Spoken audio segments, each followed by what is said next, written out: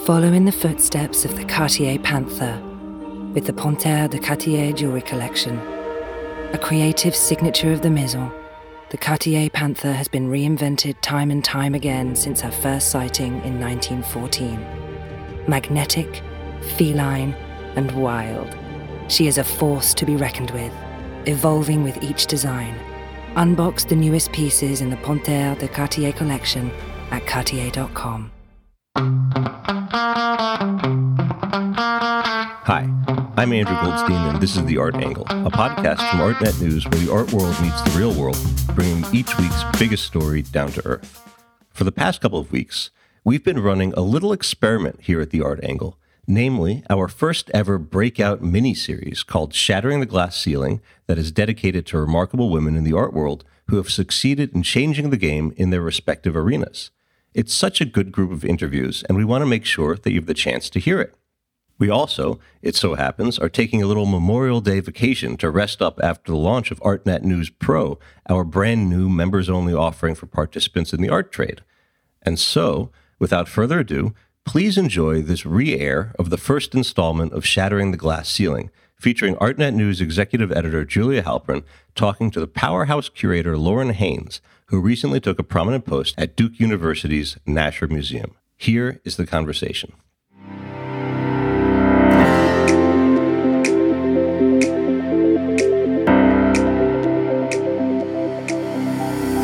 You very much have to find your own path, and it doesn't necessarily have to look just like someone else's story or someone else's path. And that has been advice that has stood out to me. It's been advice that I give my team. Welcome to Shattering the Glass Ceiling, a podcast from the team at The Art Angle, where we speak to boundary-breaking women in the art world and beyond about how art has shaped their lives and careers. I'm Julia Halpern, the executive editor of Artnet News and the first in a rotating cast of hosts. For the first episode of this 4-podcast mini-series, I have the pleasure of speaking with Lauren Haynes, director of artist initiatives and curator of contemporary art at the Crystal Bridges Museum of American Art and the Momentary in Arkansas. In June, she will take on the role of Patsy R. and Raymond D. Nasher, senior curator of contemporary art at the Nasher Museum of Art. Lauren, thank you for joining us. Thank you so much for having me. So tell me, where are you calling us from right now? So right now I am in Bentonville and in my apartment, which I guess doubles as an office, home, all of those things right now. And if Google and Wikipedia are correct, you're originally from Tennessee. Yes, so I was born in East Tennessee in a town outside of Knoxville called La Follette and lived there till I was 12. And then we moved to New York City, where both my parents were from. So I grew up going to New York my whole life. What is your earliest memory of encountering art? Was that in New York? You know, I've been thinking a lot about this. And honestly, I think if we think about art in the widest sense, probably my older sister danced, and she was part of like the dance company in our town in Tennessee and was very good. I was not good. I tried to take dance lessons and got kicked out because I did not want to follow the rules. But honestly, that was sort of my first experience with the arts. Do you remember your first museum experience? My first real museum experience honestly didn't happen until I got to college. So I went to Oberlin, and I went to Oberlin because I wanted to be a lawyer. I went and visited and sat in on some constitutional law classes and loved it. But when I got there, I needed a work-study job, and there was a work-study job available in the Allen Memorial Art Museum, which is Oberlin's museum. And at the time, I didn't know this, but it's an amazing museum. But I figured I could do whatever the job was, and it was to work with the director's assistant. And at the time, Sharon Patton was the director of the Allen, and Sharon was an African-American woman art historian who literally wrote books on African-American art history. Again, didn't know this at the time, but my first real experience in a museum was seeing a Black woman running the place. So to me, it was like, oh, okay, this is a space that people who look like me can be in. And I started taking art history classes at the advice of an RA. And so simultaneously really having these two experiences of taking art history classes and then working in the museum really sparked my love and interest in art and museums. And so at what point did you decide, like, okay, it's not going to be law. I'm going to pursue art as a career? Yeah, you know, it was fairly quickly, actually, because I continued to take art history classes. Oberlin has something called winter term, where the month of January, there aren't classes on campus, but you do different projects. And my first one was actually at a gallery in New York City that no longer exists, Charles Pohl's Art Gallery, because one of the directors at the time was an Oberlin alum. And so I got that and had that experience and quickly learned that I wasn't necessarily going to work in a gallery, but still, again, more exposure to art and continuing to take art history classes really was like, okay, there are jobs in this field. I'm really interested in this. Like, I don't really remember having concerns when it came time to pick a major about putting art history, because I was like, okay, this is what I want to do. This is what I'm interested in.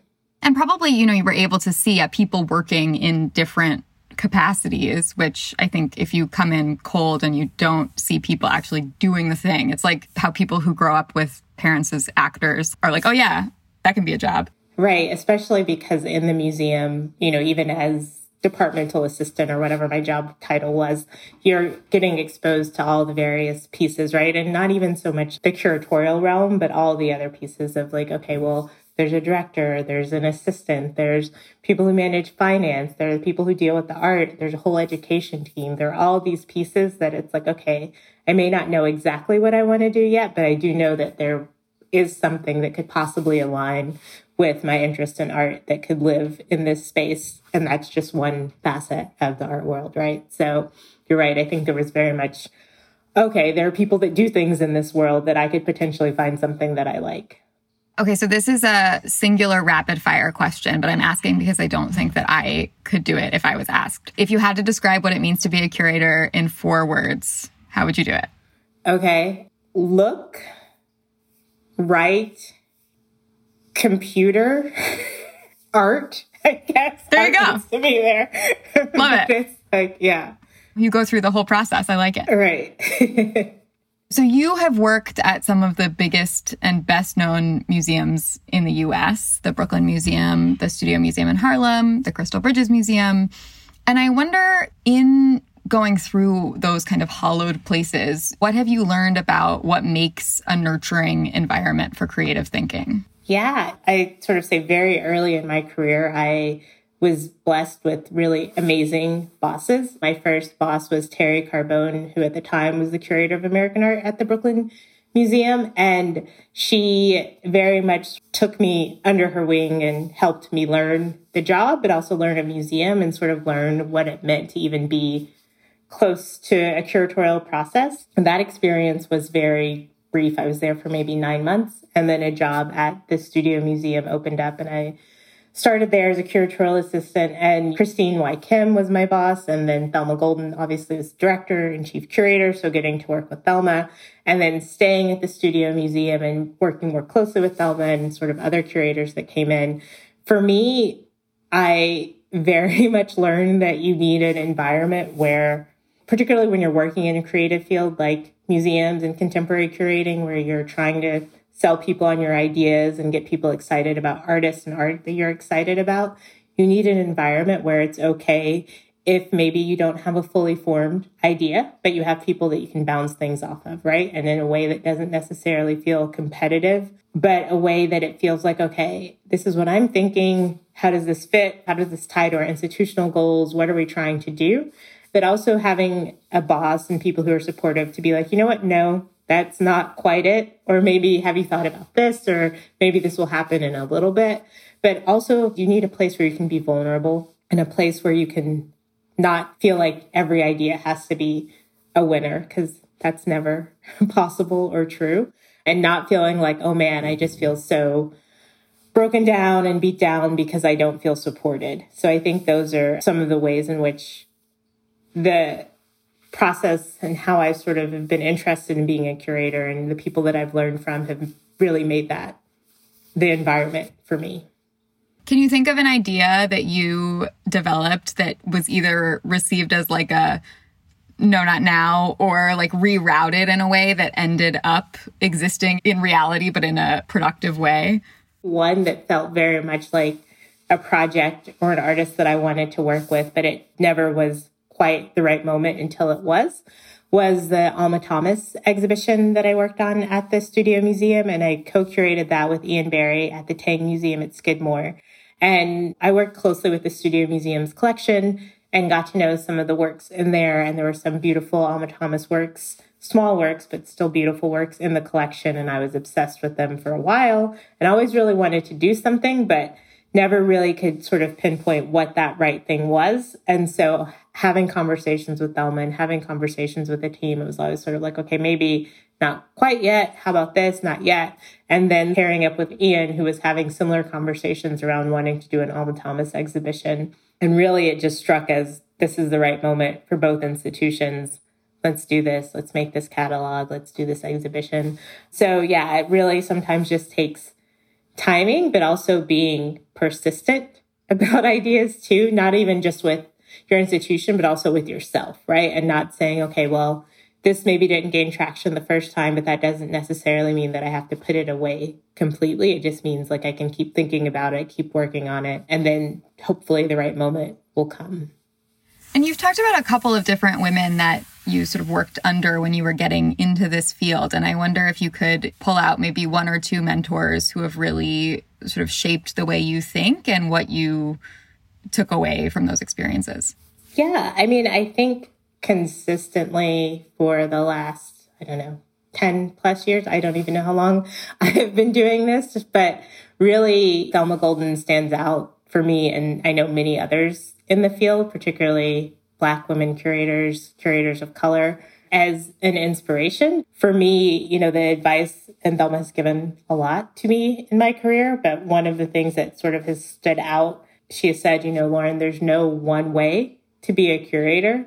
You very much have to find your own path, and it doesn't necessarily have to look just like someone else's story or someone else's path. And that has been advice that has stood out to me. It's been advice that I give my team, my colleagues, because it just, it seems simple in a way if you really think about it, but having someone who is established in the field and has carved a path for themselves and carved space for others, saying that is a difference between feeling it, then it's like, oh, right, this is true. This is someone who actually knows what they're talking about. It's just been something that has stuck with me and felt very important.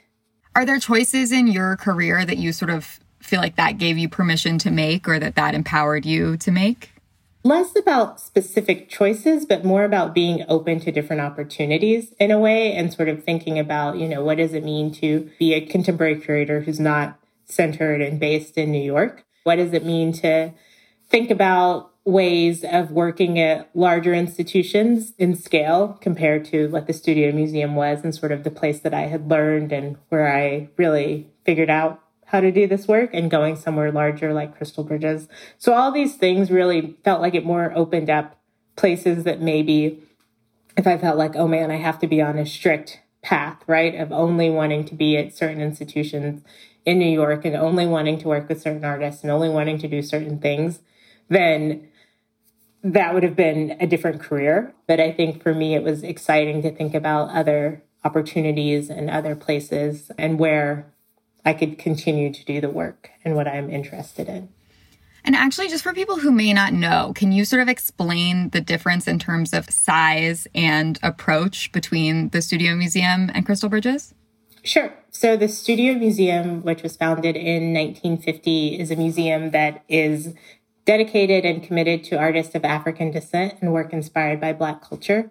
The Studio Museum currently is physically closed, but will reopen in a few years with a beautiful new building designed by David Adjaye and Associates. And it's located in Harlem in New York City on 125th Street. And it really is the place that many people think of as the center of the Black art world in the United States because of either artists that have been through the program or artists that have been through the museum's artist in residency program, which is a core part of its mission and sort of the studio in its name. And at the time when I left, there were probably about 50-ish people that worked at the Studio Museum, including part-time, full-time, the whole team.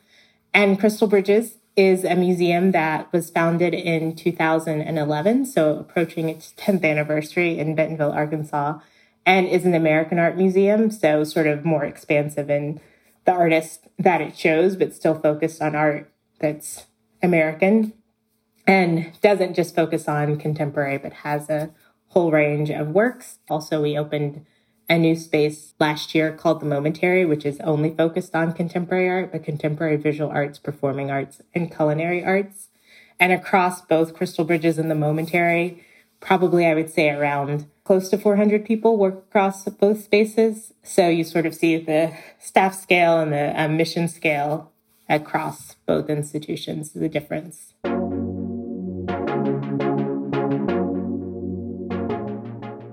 During your time at Crystal Bridges, I know the museum reinstalled a lot of its galleries, in part to revise the stories of art history that we're used to seeing, which tend to privilege the contributions of white men.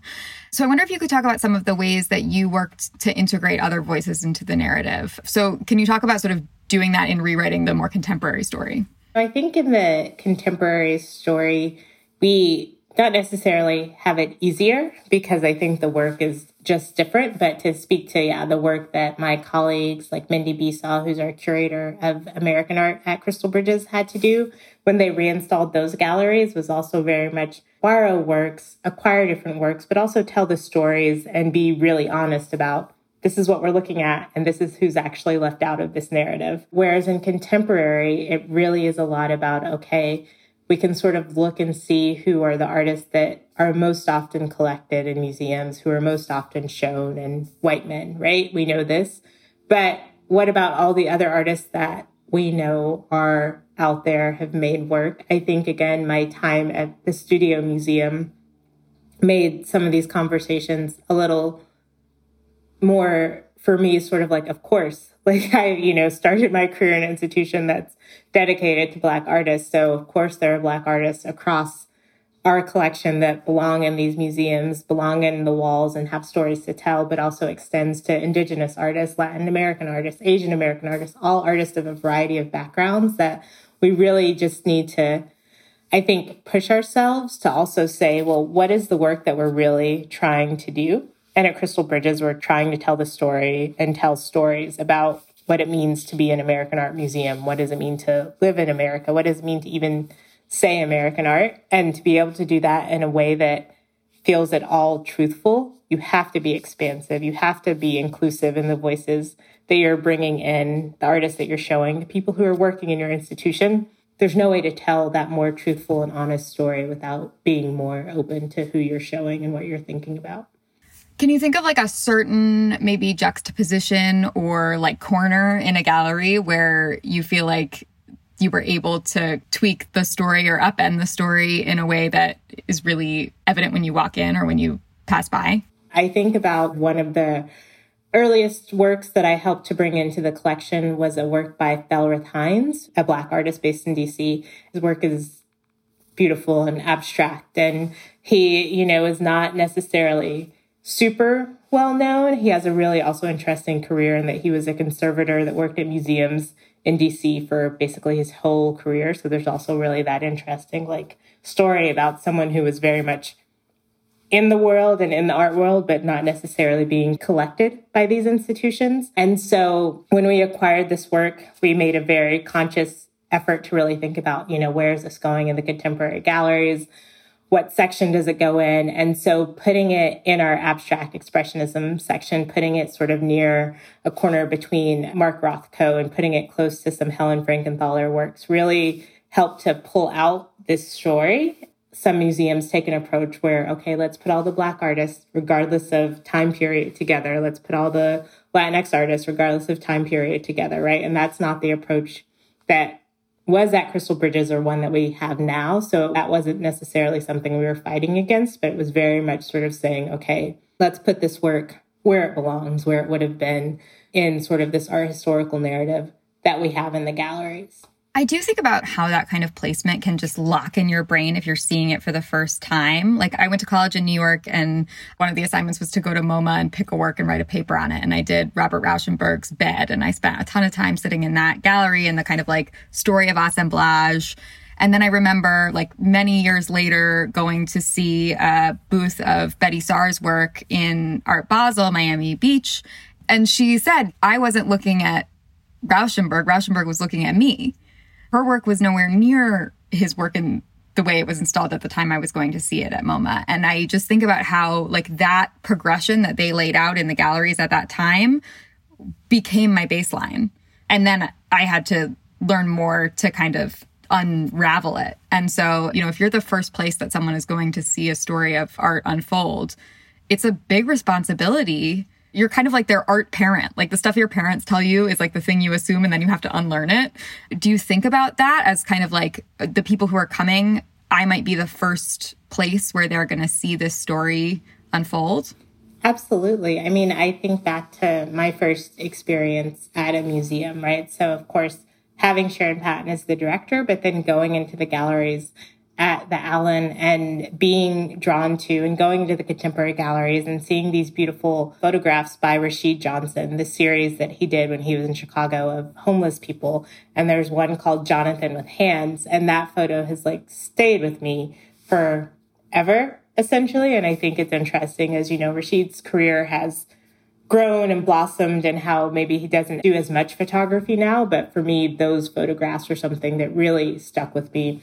There was a beautiful Alison Starr sculpture in the Allen's collection that I also was very much drawn to. So again, the ways in which that museum was telling these stories and having artists of all different types in these galleries stuck with me, right? So being able to then find works I still think about to this day is that same experience that you were talking about, right? And I think the power that museums have, and particularly larger encyclopedic museums in our major cities across the world have, to really guide what people's art experiences are and how people think about art and how they can really impact and change their lives, I think is something that doesn't often really get talked about as much. And I think is another reason why we really have to do this work to diversify who is telling these stories, diversify who is actually in these collections, because you want to make sure that there are multiple viewpoints that are being brought into these conversations. This is a work-life balance question, especially with the art industry, even when it's not a moment where you live and work in the same place. You know, it can be very all-consuming. You know, there's a lot of extracurricular stuff that is expected. And so I'm wondering sort of how you create and maintain healthy boundaries and how you learn to do that. Yeah, for sure. Probably everywhere where you live, if you work at a museum or interested in arts, you could fill all of your time with your work, but then also going to see other art and experiences that are existing in your community. My family lives outside of Atlanta, so sort of spending time talking to them, FaceTiming with them, visiting them when that was a thing that you could do was something that helped with that balance. I tried to sort of limit the amount of times that I would drag my nephew and nieces to the museums, only so many trips to the High that they would sort of let me take them on. But I also have very much tried to turn off sometimes the sort of work brain and just turn on the TV, honestly, watch things that oftentimes if I tell people that I watch them, they're like, really, that's very interesting. Everyone knows this, so I'm less embarrassed about this, but I am a huge watcher of The Bachelor and The Bachelorette. You are in great company. Listen, I'd had a Bachelorette bracket with my college roommates for a while. Yeah, this franchise is very important to my life. So there are those moments. And then also, I think, you know, living here in Northwest Arkansas, it is a beautiful part of the country. There are beautiful trails. Try to be outside. Also, if I'm reading, read things, sort of balance between, okay, well, this is a book that is for work or for art, but also this is a book that is completely opposite of that. And, you know, I got a cat about a year ago during quarantine. Her name is Daisy. And so she demands attention at very specific times. So she also helps sort of take me out of that. But man, work-life balance is really something that I think I honestly, particularly during this time, I've never really understood how my colleagues, particularly women with children, do this work, but they do a fantastic job. But especially at this last year, people with families or people who have to take care of kids or parents or anyone, it's just really been amazing to sort of see what has happened and how people have needed to have space made and asked for it, and it's been given. You know, I think we're always saying, well, what are we going to take past this moment and what are we going to sort of leave behind? And I think being able to be more responsive and receptive to people who need maybe non-traditional working schedules, or we need to actually maybe really not send as many emails on the weekend, or all these different things to really make space for people to do everything that they need to do, I think is something that more people have experienced over this last year. So hopefully that can help us with this balance.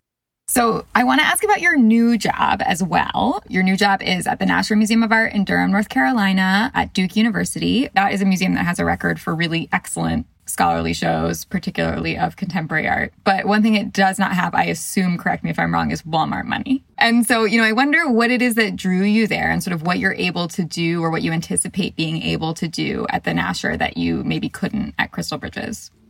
Yeah, I think a lot back to some of those first experiences that I had at Oberlin and at the Allen. So for me, that real introduction to museums was in a college art museum. So I've always very much been interested in what college and university art museums and art galleries do and the work that comes out of it, because I think there's just something that speaks to this idea of who is your audience, and having students as an audience, having a community as an audience is just really something that's been fascinating to me because of this formative experience that this small type of institution had for me. So that's always been something that I've been drawn to. Very early on in my time at the Studio Museum took the Barclay L. Hendricks Birth of the Cool show from the Nasher that Trevor Schoonmaker, who's now the director, curated. And so I got to sort of work on that as a curatorial assistant for the Studio Museum. And that was just another formative experience. Can you tell people who Barclay Hendricks is too? So Barclay L. Hendricks was an African-American painter who is no longer with us, but has created since the 60s, 70s, these amazing portraits of people in his community, a lot of it based in Philadelphia, where he also taught for a while, but he also made beautiful landscapes, abstract works, just really works that speak to the African-American experience. Barclay was also a photographer. If you ever saw him, he had often multiple cameras around his neck at openings, at events, because that's how he really experienced the world. And so being able to work on this show and sort of meet this artist and meet his wife, Susan, and get to know Trevor and the team at the Nasher, even as colleagues. And again, I was so junior in this process. But that experience to me sort of cemented the Nasher as an institution that made really exciting and important shows, and also one that felt of a similar scale at the time to the Studio Museum, right? A smaller institution that also at that time was still newish, because around 2005 is when the Nasher really opened. And so that has always been in my mind. And this idea that, the Nasher and the team there has this commitment to contemporary art, yes, but also telling stories and showing artists and collecting artists that maybe are left out of some larger mainstream institutions. So I think that, to me, is also something that I've been thinking a lot about. One of the reasons why I was so excited to come to Crystal Bridges about 4.5 years ago was because of the work that the team was doing, right? To sort of say, you know what, we do want to tell these more diverse and inclusive stories, and we're still young, so there's also a way that you're not fighting against hundreds of years of collecting history in that story, right? So that was similar for me, this idea of going somewhere where the work was already being started, the work to really think about how do you tell more inclusive and diverse stories in a collection and not just depend on one person to do it. I think there's just this appeal also for me of being at a maybe a smaller institution. I think the work that's happening at Crystal Bridges in the Momentary is fantastic, and I love it. We actually opened a whole new space during my time here. So being a part of opening the Momentary, I think, is going to be one of the highlights of my career for a very long time. And, Crystal Bridges just announced an expansion last week. So this idea that there's going to be more gallery space and more exhibition space is also just really exciting to see what the future holds for this institution. So it just felt like, okay, this is a time when I can do this and really be excited about what I can do at the Nasher, what I can contribute, but also to be really proud and excited of the work that I've done here at Crystal Bridges in the Momentary. And so last question for you is, you probably get this anytime you speak to a group of young people. Do you have advice for people who are looking to go into curating art history museums who may not have grown up around them or sort of have an easy path in? I don't know if I have like just one piece of advice, but I sort of always think about how you have to learn to look and learn to like really see work. And so I say see as much art as you can if you're interested in contemporary art. And even if you don't necessarily live somewhere where there's like a thriving scene, go to college and university galleries, see what's going on in alternative spaces and talk to people. That's also, I think, maybe the advice that I would give, sort of talk to people at openings, talk to people at museums, talk to the front of house staff, talk to whoever you can in a way, because I think there are often these ways of making connections and sort of even saying, oh, you know, I'm interested in this. Who should I talk to? Because, you know, people that work at museums love working at museums and I think love helping other people understand what it means to do that work and to be in that space. So I think asking questions and honestly just realizing and feeling like, and this is probably very hard because I know it was hard for me, to realize that even if you didn't grow up going to museums, even if it wasn't something that, you know, you did all throughout your childhood, it's a space where you belong and a space where you can be and a space where you're allowed to ask questions and look at things and take pictures and do all these things that some of us feel like we're not allowed to because oh, these aren't traditionally spaces. Particularly, I think people of color feel like, oh, this isn't a space for me. I shouldn't be here. You should be there. You should be in all aspects of it. So really asking those questions, talking to people, being present, I think is something that is always going to be important. And it's a way for you to even get a better understanding of what it means to want to do this work. Thank you so much, Lauren. I really appreciate it. It was such a pleasure to talk to you. Thank you, Julia. Thank you for listening to Shattering the Glass Ceiling. Be sure to check out the rest of the series on Apple Podcasts, Spotify, or wherever you listen to your favorite podcasts. Shattering the Glass Ceiling is produced by Sonia Manalili and Caroline Goldstein.